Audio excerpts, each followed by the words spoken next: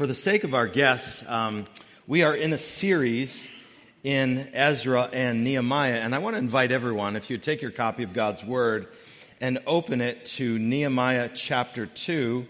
The story of Ezra and Nehemiah it follows the return of God's people from exile in Babylon. And God, through His great love for His people, had exiled His people out of Judah and into Babylon because of their sin and rebellion toward Him. This was discipline. The Lord was chastening His people, but He wasn't finished with His people. He doesn't give up on His people. The Lord was bringing them back.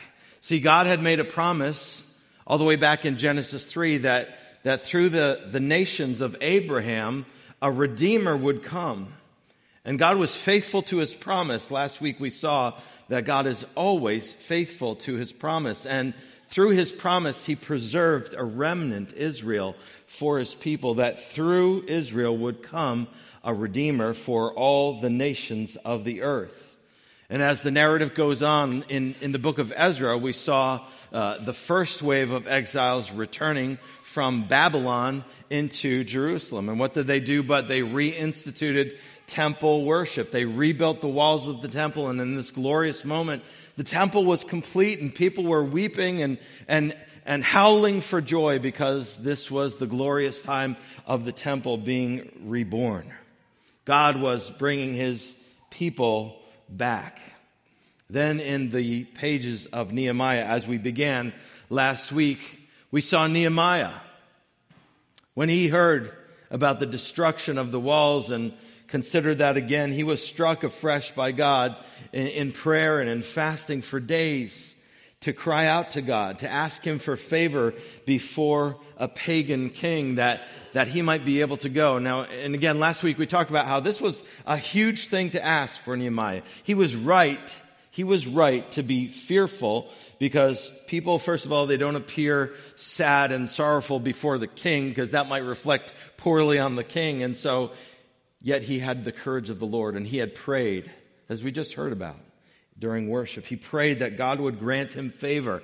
And I want to ask you, how does this happen that the very king, King Artaxerxes, the very king that had stopped the building of the temple in Ezra chapter 4, you can read about that. How does this king who stopped the building of the temple, who made it cease and desist, now this same king, pagan king, he's making the way for Nehemiah to go. Not only does he commission him to go, he sends a letter with him for all the materials to build the wall. Not only to build the wall, but all the materials for Nehemiah to build a personal house for himself. And he made safe passage. He sent palace guards with him on this dangerous 3-month journey from the capital of Susa, which was the very centerpiece location of this huge Persian empire, where Nehemiah had a great job as cupbearer to the king. He sent him with armed guards on the way. So do you see, God is moving the hearts of people as He will to accomplish His particular purposes. Even the hearts of pagan kings. God holds the hearts of all kings in His hands, and He uses them as He will to accomplish His purposes. Isn't that a great reminder this morning that God moves and God works to accomplish His purposes, even in ways that we can't see, even in ways where we can't imagine He's doing His work? That is a great promise to hang on to this morning. It really is. Because we all experience times when we don't exactly understand what's happening in our lives. We don't exactly know why we're walking through a particular season. Knowing that God is at work, knowing that God is moving in the midst of our prayers is so comforting, isn't it? When you wake up at night and you're thinking about this or that, and your heart can have a tendency to become anxious about it, isn't it a comforting thought to know that God hears your every prayer and that God moves in the hearts of people to accomplish His will? That encourages me so much, church. That we can take comfort and hope from God's promise to always accomplish his will. Well, we pick up the narrative this morning at the end of chapter 2. Nehemiah has arrived in Jerusalem. He's inspected the walls pretty much by himself. He and a few others. He kept it on the DL for the time being. And now he's addressing the Jewish leaders, the priests, the nobles, the officials, and others who were there to do the work. So we're reading Nehemiah 2, starting at verse 17 through the end of the chapter. As I read, I remind you this is God's perfect, holy, and authoritative word.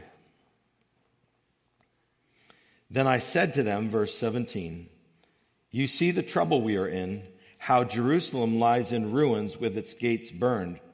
Come, let us build the wall of Jerusalem, that we may no longer suffer derision."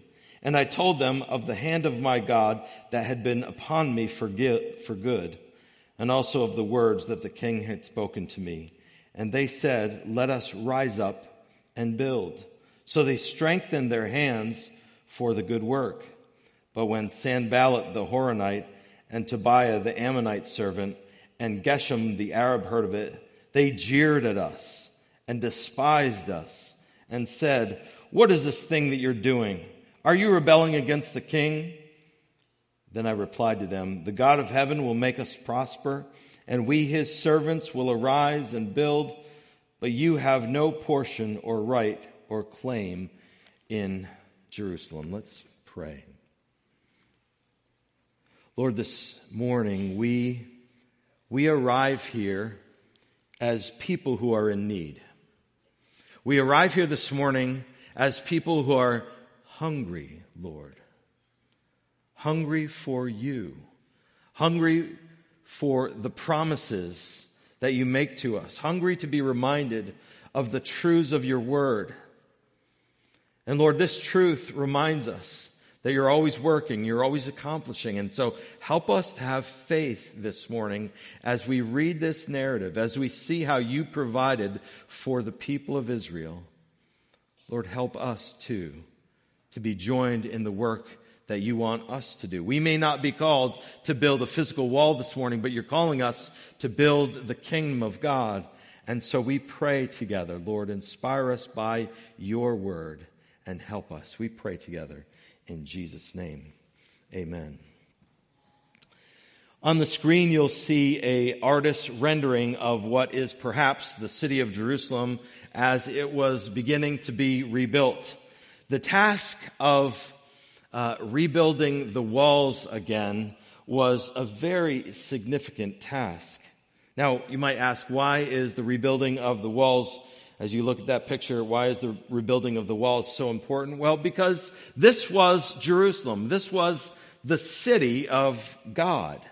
The glory of the Lord had been in this place. To see it in disrepair, to see it broken down, it was a disgrace to God and to his glory. It was a disgrace to his people. That's why Nehemiah wept, partly why. He wept and fasted when he considered the glorious walls of the city of God now broken down. It reflected so poorly on who God was. It wasn't an accurate reflection of God's care for his people. It didn't represent the Lord, in fact, at all. Plus, it left the city quite indefensible and open to attacks from all sides, which could lead to further desecration. So after assessing the situation, Nehemiah says to them in chapter 2, verse 17, as we just read, he says this, "You see the trouble we are in, how Jerusalem lies in ruins with its gates burned. Come, let us build the wall of Jerusalem that we may no longer suffer derision." See, there was this righteous desire awakened in Nehemiah by God himself to come and restore the glory of God to Israel and to Jerusalem in particular. God was not glorified by the city looking like that.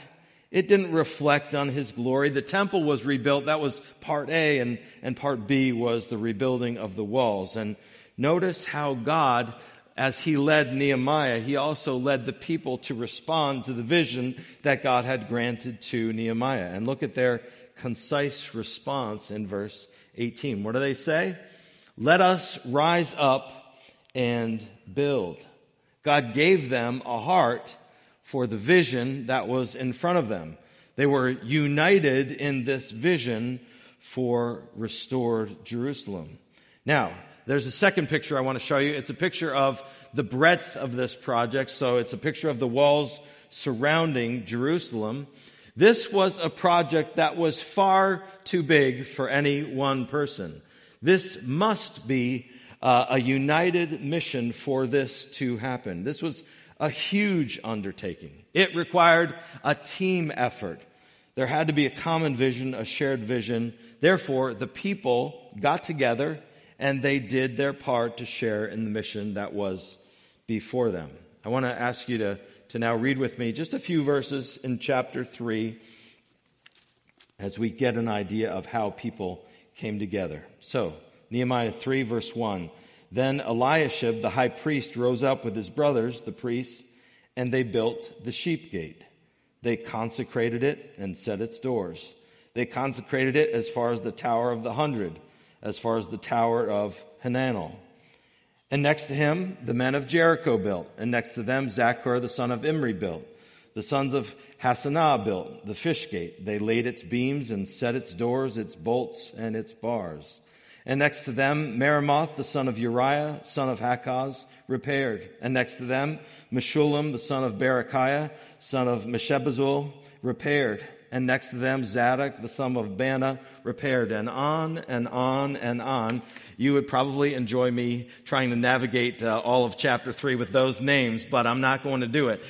Basically, chapter 3 is the story of all the people getting together to rebuild the walls of Jerusalem. Priests rose up. Verse 1 tells us that. Men from Jericho built. Goldsmiths.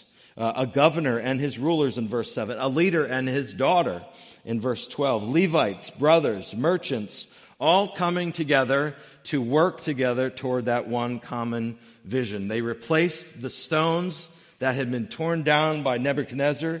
They repaired the gates. They restored the wood. They set the doors, the bolts, and the bars. And this glory was returning to Jerusalem. Some groups, it says, were repairing the walls right near their house. That's always a good way to do it so that it ensures that it gets completed. Some were working in other places. They were all united, coming together to rebuild the wall. Throughout chapter 3, we read of all the different groups that are coming together. All these Jewish folk coming to rebuild the wall. By chapter 4, we discover that through their labors, I want to read to you one verse, the wall was joined together to half its height, for the people, this is what it says, for the people had a mind to work. The people had a mind to work. They shared and they owned the common vision. They used their abilities to accomplish the mission that was before them. They were instructed and they caught the vision and they took off with the vision as one man. I did want to note, as I was reading through chapter 3 a number of times, these were not all stonemasons, by the way. As I said, priests, nobles, people of all walks of life. I noted in verse 8, there was also a perfumer. Look at verse 8. There was a perfumer that joined in the work. I didn't know that was a profession back then. Hey, what do? I'm a perfumer. Well, the perfumer got busy and worked on the wall as well. Every person, regardless of their ability, using what God had given them in the mighty effort to rebuild the walls, accomplishing this goal. When God's people hold a common vision for a common goal, it is amazing. In fact, there's no limit to what God can accomplish when God's people have a common vision and a common goal and work together. Arm in arm, shoulder to shoulder, work together for the glory of God. That's why sharing a common vision is so incredibly important. And that's why we this morning, at the start of a new school year, it's, the start of new things this fall. We want to take time to review our common vision here at Grace Community Church. It's important that we do this from time to time. Why? Why? Because we can all lose sight. We can all drift in our vision and mission. And it's critical that we do this to be reminded of, what are we about as a church body? If someone were to ask you who's never been to our church, he's like, okay, Grace Community Church, what are you guys all about? What would you say? How would you answer them? Well, our mission statement is a concise phrase that sums up the mission of God's people here in Souderton. It says this: mission of GCC is to make and mature disciples of Jesus Christ. Now, you might think, why is that our mission statement? From where do we get that in Scripture? Well, it's basically a condensed summary of the commission that Jesus gave in Matthew 28:18 through 20. Right after his resurrection and before his ascension back into heaven, Jesus gathered his disciples together and gave them a commission, not just for their lives, but for everyone who would call themselves a disciple of Jesus Christ. He said this: "And Jesus came and said to them, 'All authority in heaven and on earth has been given to me.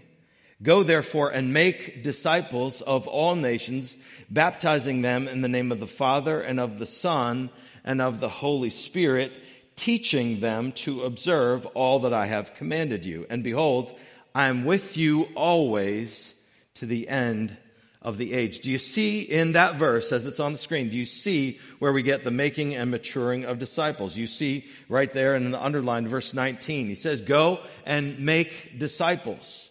And then in verse 20, "teaching them to observe all that I have commanded you." That's maturing disciples, growth in obedience and love for Jesus Christ. So these are the very words of Christ. Dear church, this is our mission, to make and mature disciples of Christ for the glory of God. So we're going to talk about this for a few minutes, and we're going to take it one section at a time. So we're going to start with making disciples. What is making disciples? What are we to be about in making disciples? Well, as you see it on the screen, it all begins with the gospel.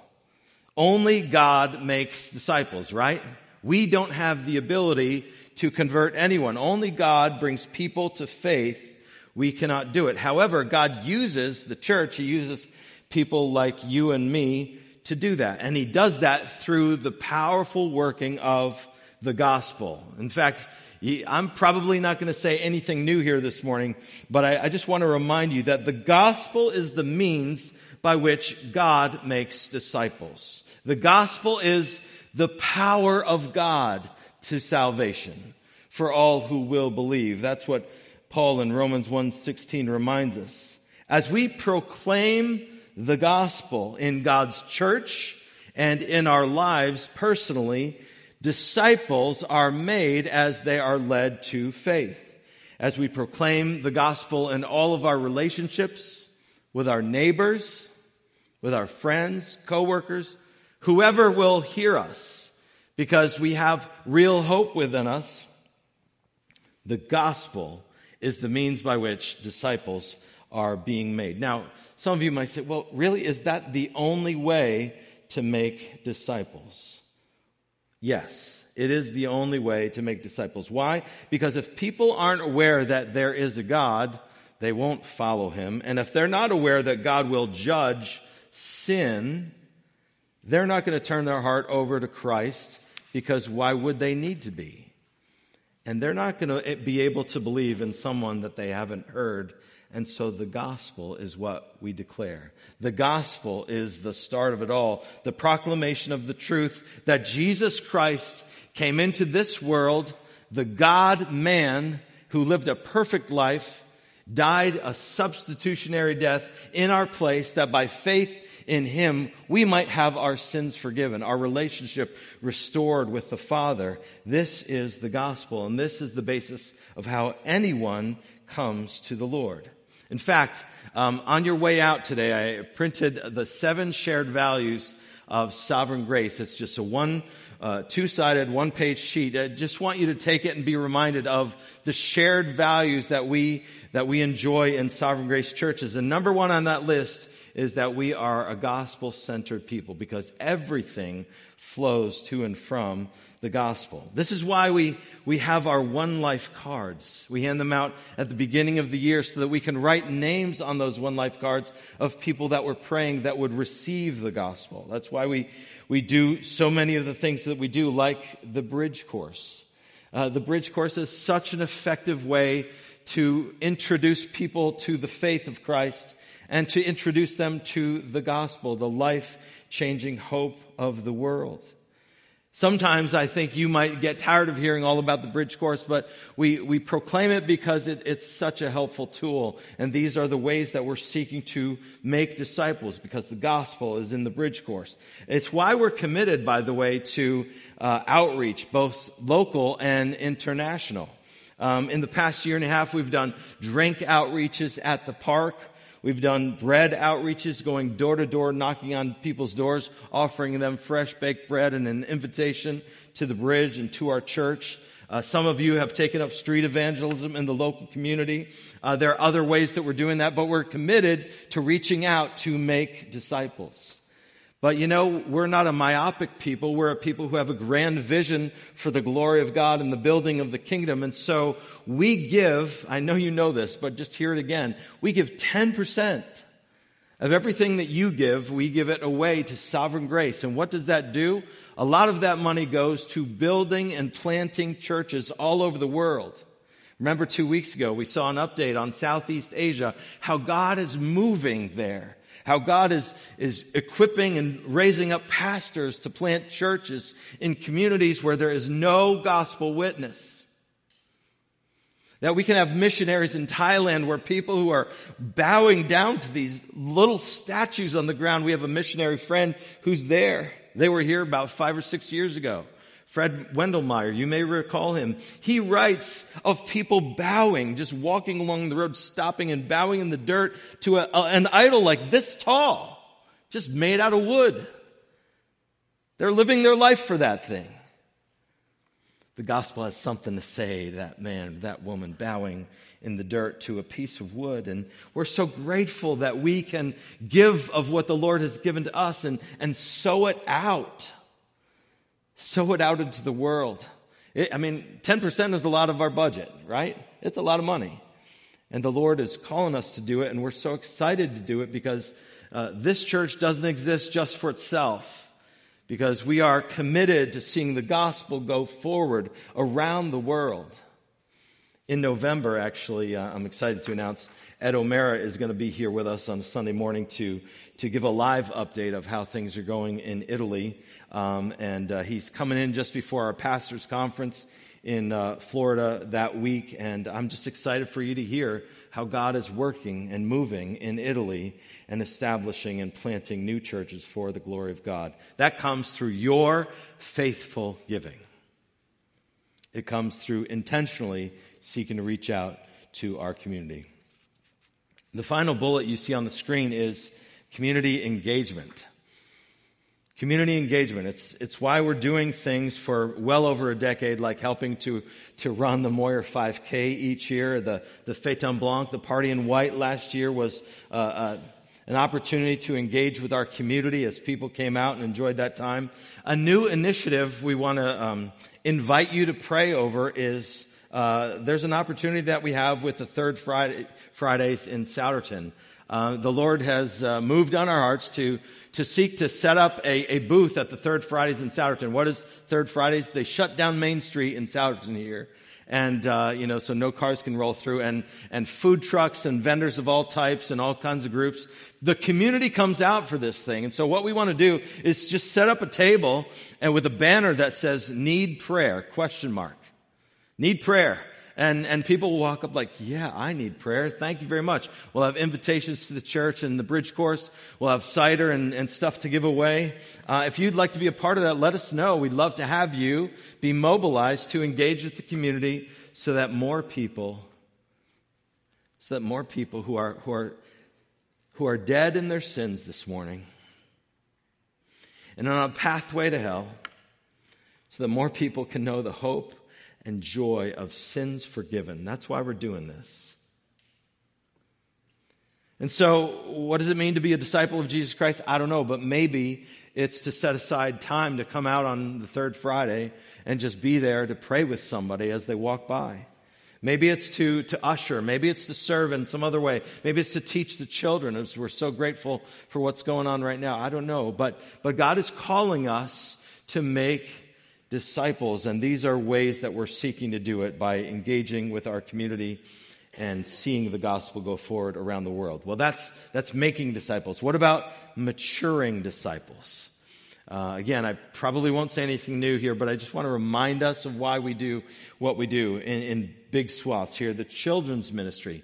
We understand, as a pastoral team, Chris and I, we understand that Scripture places the overarching emphasis of discipleship for children on their parents, and in particular on fathers, as fathers are called to be the spiritual heads and leaders of their homes, taking up that mantle of God-given leadership to serve your family by discipling your children. That's how we view our children's ministry. We see parents as the main disciplers, but the church wants to come alongside of parents, especially fathers, and encourage them with teaching that is biblical, teaching that is gospel-centered, and teaching that will help your children to see the grand story of God's grace in all through the Old Testament and New Testament.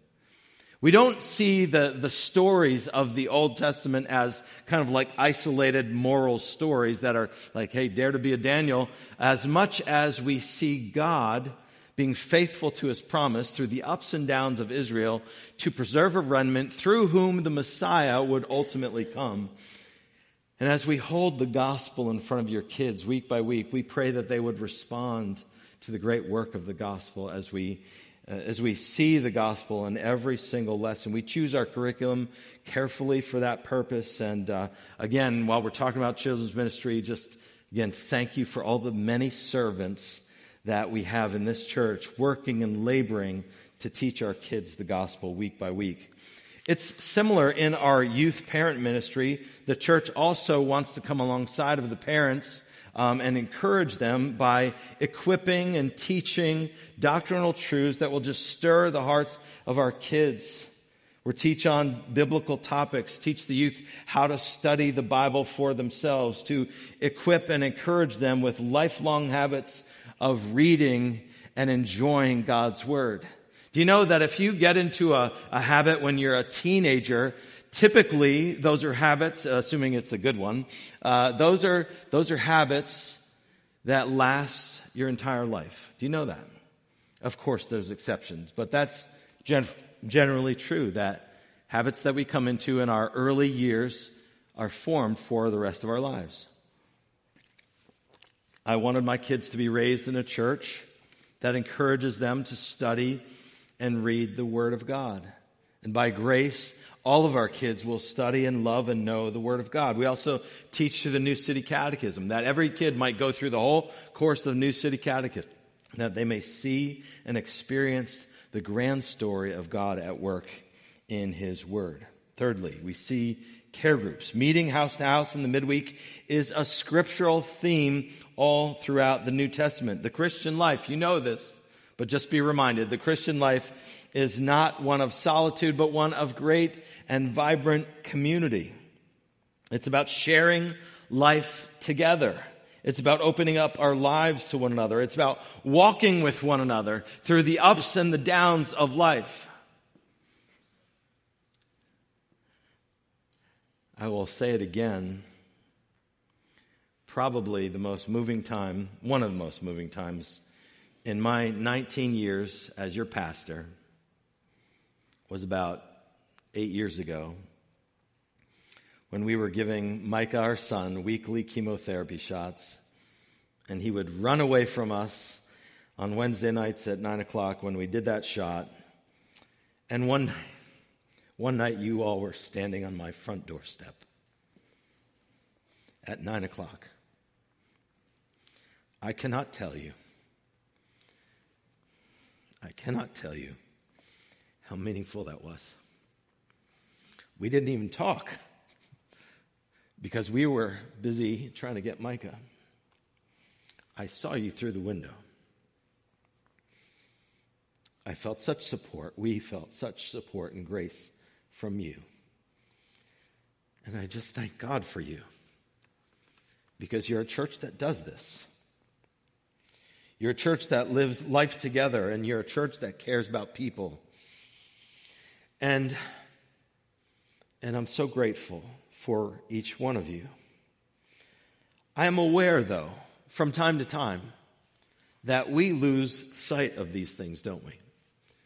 I'm aware that from time to time we get busy in our lives, and we can, whether we're aware of it or not, we can neglect the community that God has called us to. We can make a habit of not going to care group. We can say, yeah, I'm just too busy. And I'm not trying to lay on any guilt. I'm trying to say, when we walk in the community that God has created for us, it is a blessing. Yes, there are challenges. Yes, there are challenges. We're not perfect yet. But with those challenges comes great grace, dear friends. And I just want to encourage anyone who has dropped off from attending care group, please go back. There is grace for you there. If you've not ever attended a care group, can I encourage you to get there? Because this is where, Sunday meeting and conversations in the hall, that's wonderful. Those are all great. But we can only get so far on a Sunday morning. Getting into one another's lives requires going deeper. And that's what God has for us as a church. God has this for us. And what do we do at care group? What are we fundamentally doing? We're applying the Word of God to our lives.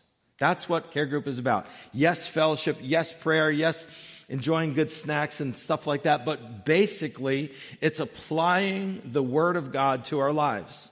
So think about the church in a year's time. If we all just came to church and heard sermons, but didn't do the hard work of applying them to our lives and then walking in accountability and care with one another, like, hey, how's that going?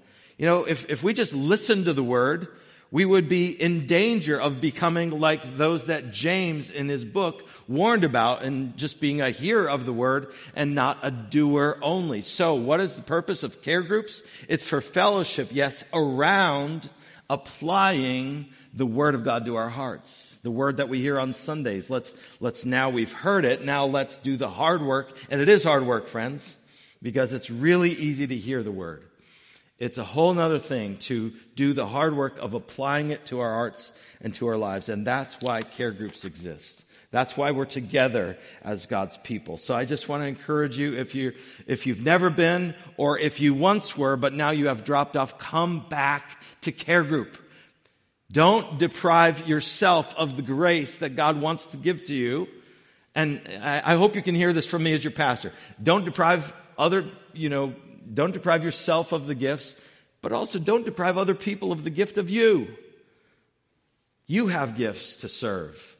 You have ways that you can contribute. And so, again, not guilt, rather a vision of what God's called us to in maturing as disciples.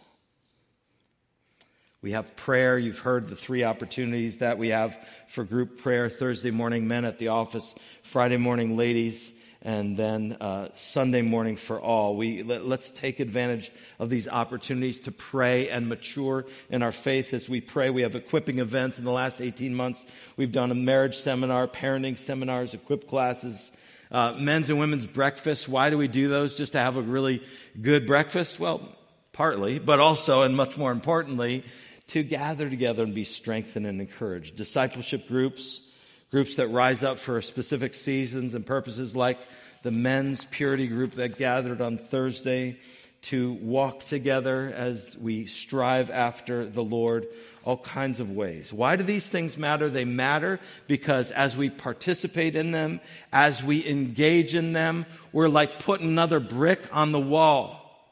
God's called us to build something here. It's the kingdom of God. And as we participate, we grow together. We walk together. We are the people of God and called to grow. And I want to now call Amy Body, and I'm going to stand next to her. Come on up, Amy. Amy's going to share a testimony of how God is at work in her life, and then particularly how God has called her and how God has used you in that calling. So, Amy, come and share with us. Thank you. 4 weeks ago, I felt God leading me to answer an ad for Samaritan's Purse. You know, the folks that provide our Operation Christmas Child for shoe boxes. They were looking for a bilingual Spanish administrative assistant in their Boone, North Carolina office. God's direction was so clear. I was to respond to the ad, and I did. Within 2 days, I began a series of 3 different interviews with at least 7 different people. I never had so many interviews in my entire life. All came. And here I am, a week later. All my stuff is packed in a pod waiting to be picked up, and I start to drive to North Carolina at the end of this week. I am so grateful for you, for our pastoral team, their spouses, their kids. They've provided such a warm and loving community for me. Having served with a committed children's ministry team who honestly hold the care and growth of your kiddos very near and dear to their hearts. And lastly, to you, the body of Christ. As I think of all the ways you have loved and cared for me, I'm just blown away. Mm-hmm. You've invited me to be a part of your families. You've encouraged me to grow in my faith. And you've given me the courage and opportunities to do so. You've comforted me in some very difficult times. You've blessed me with meals. You've checked in on me when I wasn't here. Your kids have sent me notes and love cards, not to mention to be greeted by this humongous, just kiddos, just loving up on you. How could I not appreciate the work that God is doing here? Yeah. I can't count the ways how you've made me feel so loved and cared for. You are indeed family. Your care for me has been phenomenal, and there just aren't enough words for me to tell you that. Church, you have overwhelmed me with your loving care all these years. I pray God's blessing on each and every one of you. I really am so grateful for my church family. Thank you for your love. I will so miss you. But this isn't a goodbye. It's a see you later. Thank you.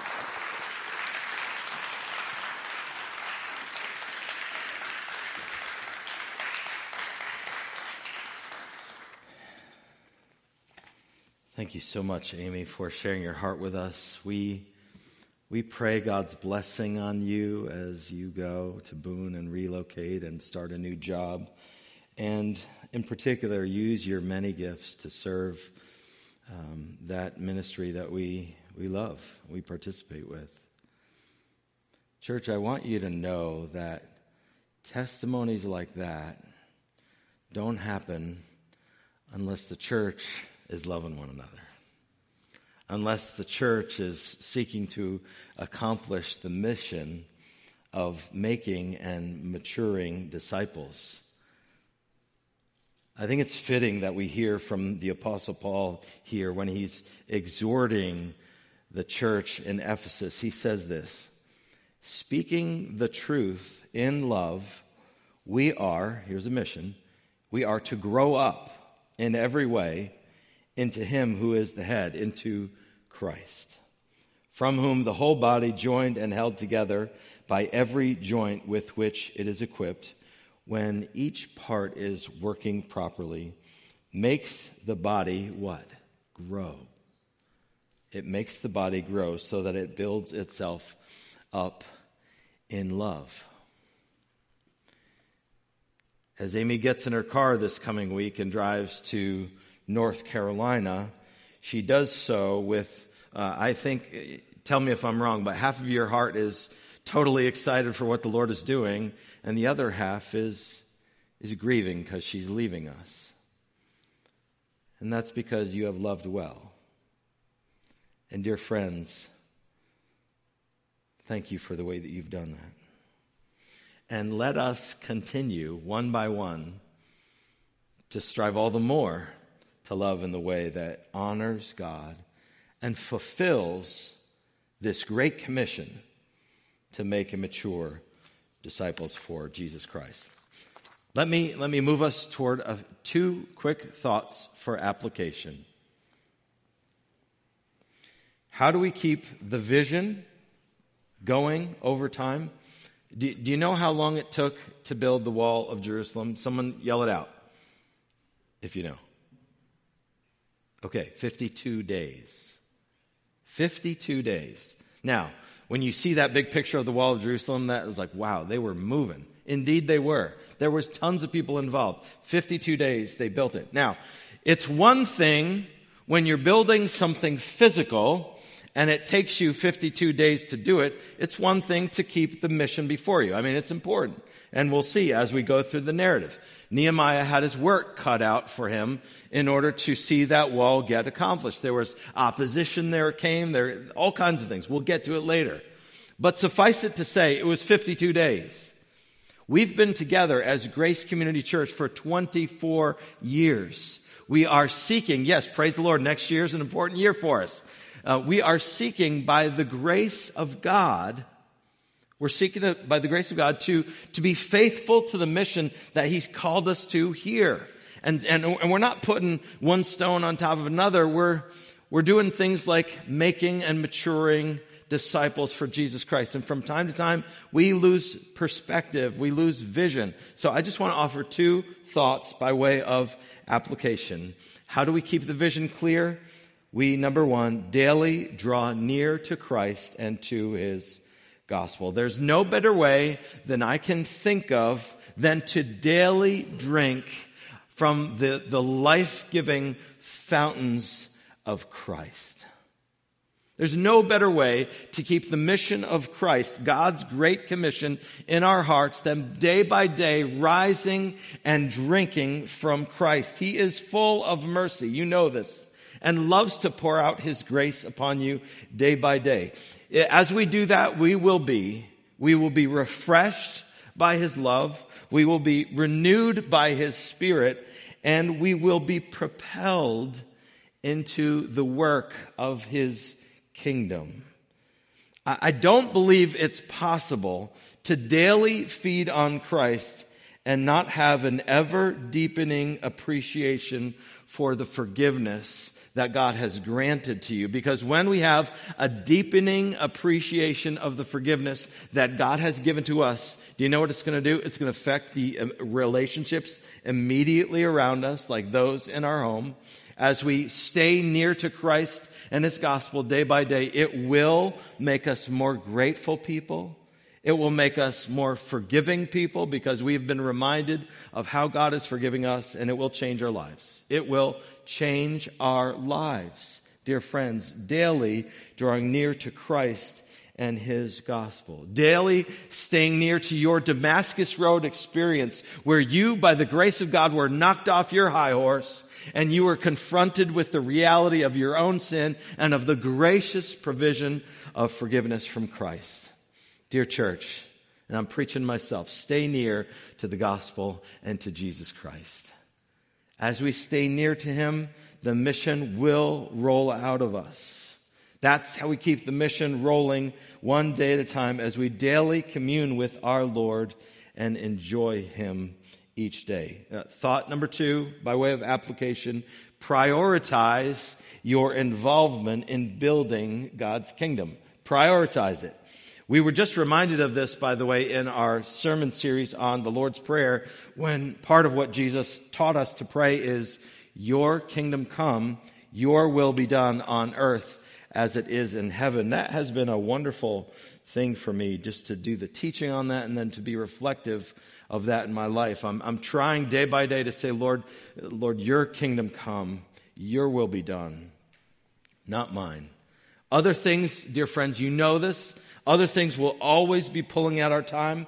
If we drift, we don't drift toward the Lord, we drift away from the Lord. So this is a simple reminder to prioritize the things of the kingdom of God. Again, by way of example, it might be giving up a Friday night to go to the third Friday. It might be you teaching a class. It may be you greeting at the door. It may be you reaching out to your neighbors.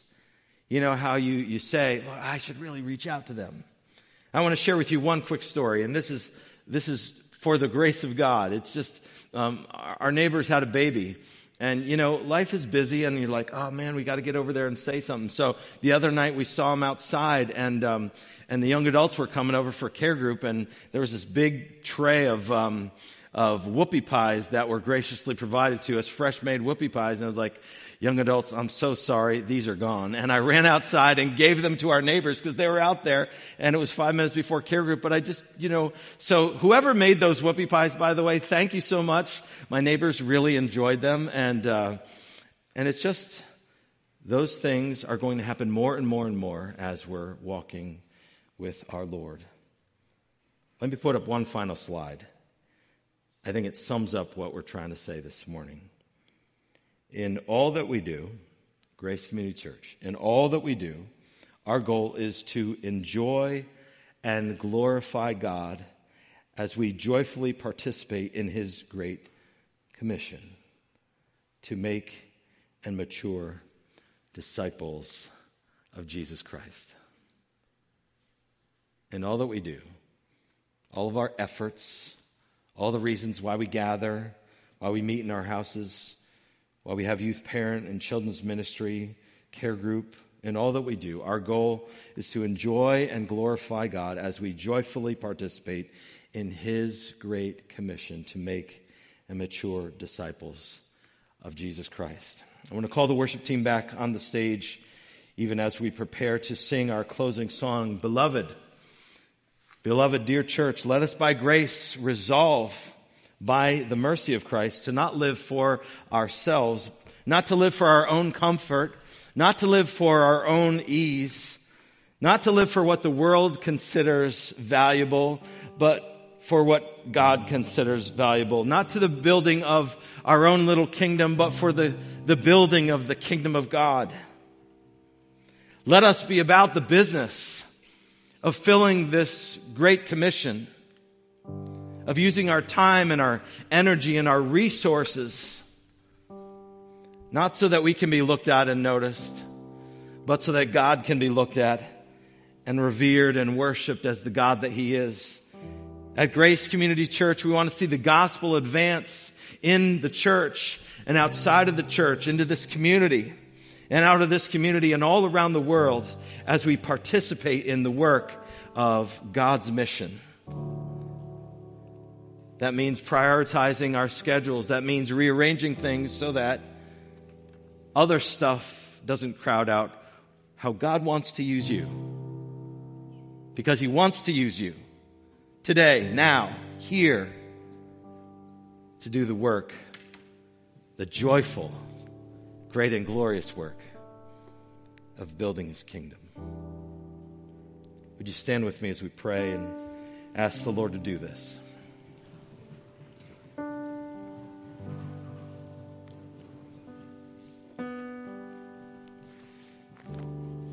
Lord, would you help us? Would you grant us grace to dwell with you day by day? Would you help us to have a thirst for the fountains of Christ, that we might long to live in communion with Him? Lord, for those of us who have lost the love even for your word, Lord, would you rekindle the flame in our hearts, that we would rise and meet with you day by day and experience again your love and mercy and grace as we commune with you. And as that love for you finds expression in our planners, our calendars, Lord, would you bring us together with joy, not out of compulsion, but joy, because we know that you've called us into a life together, a life of shared mission and shared joy as we encourage one another. And then as we hit the streets of our community and engage with people who don't know the hope and joy of the forgiveness of their sins, Lord, help us.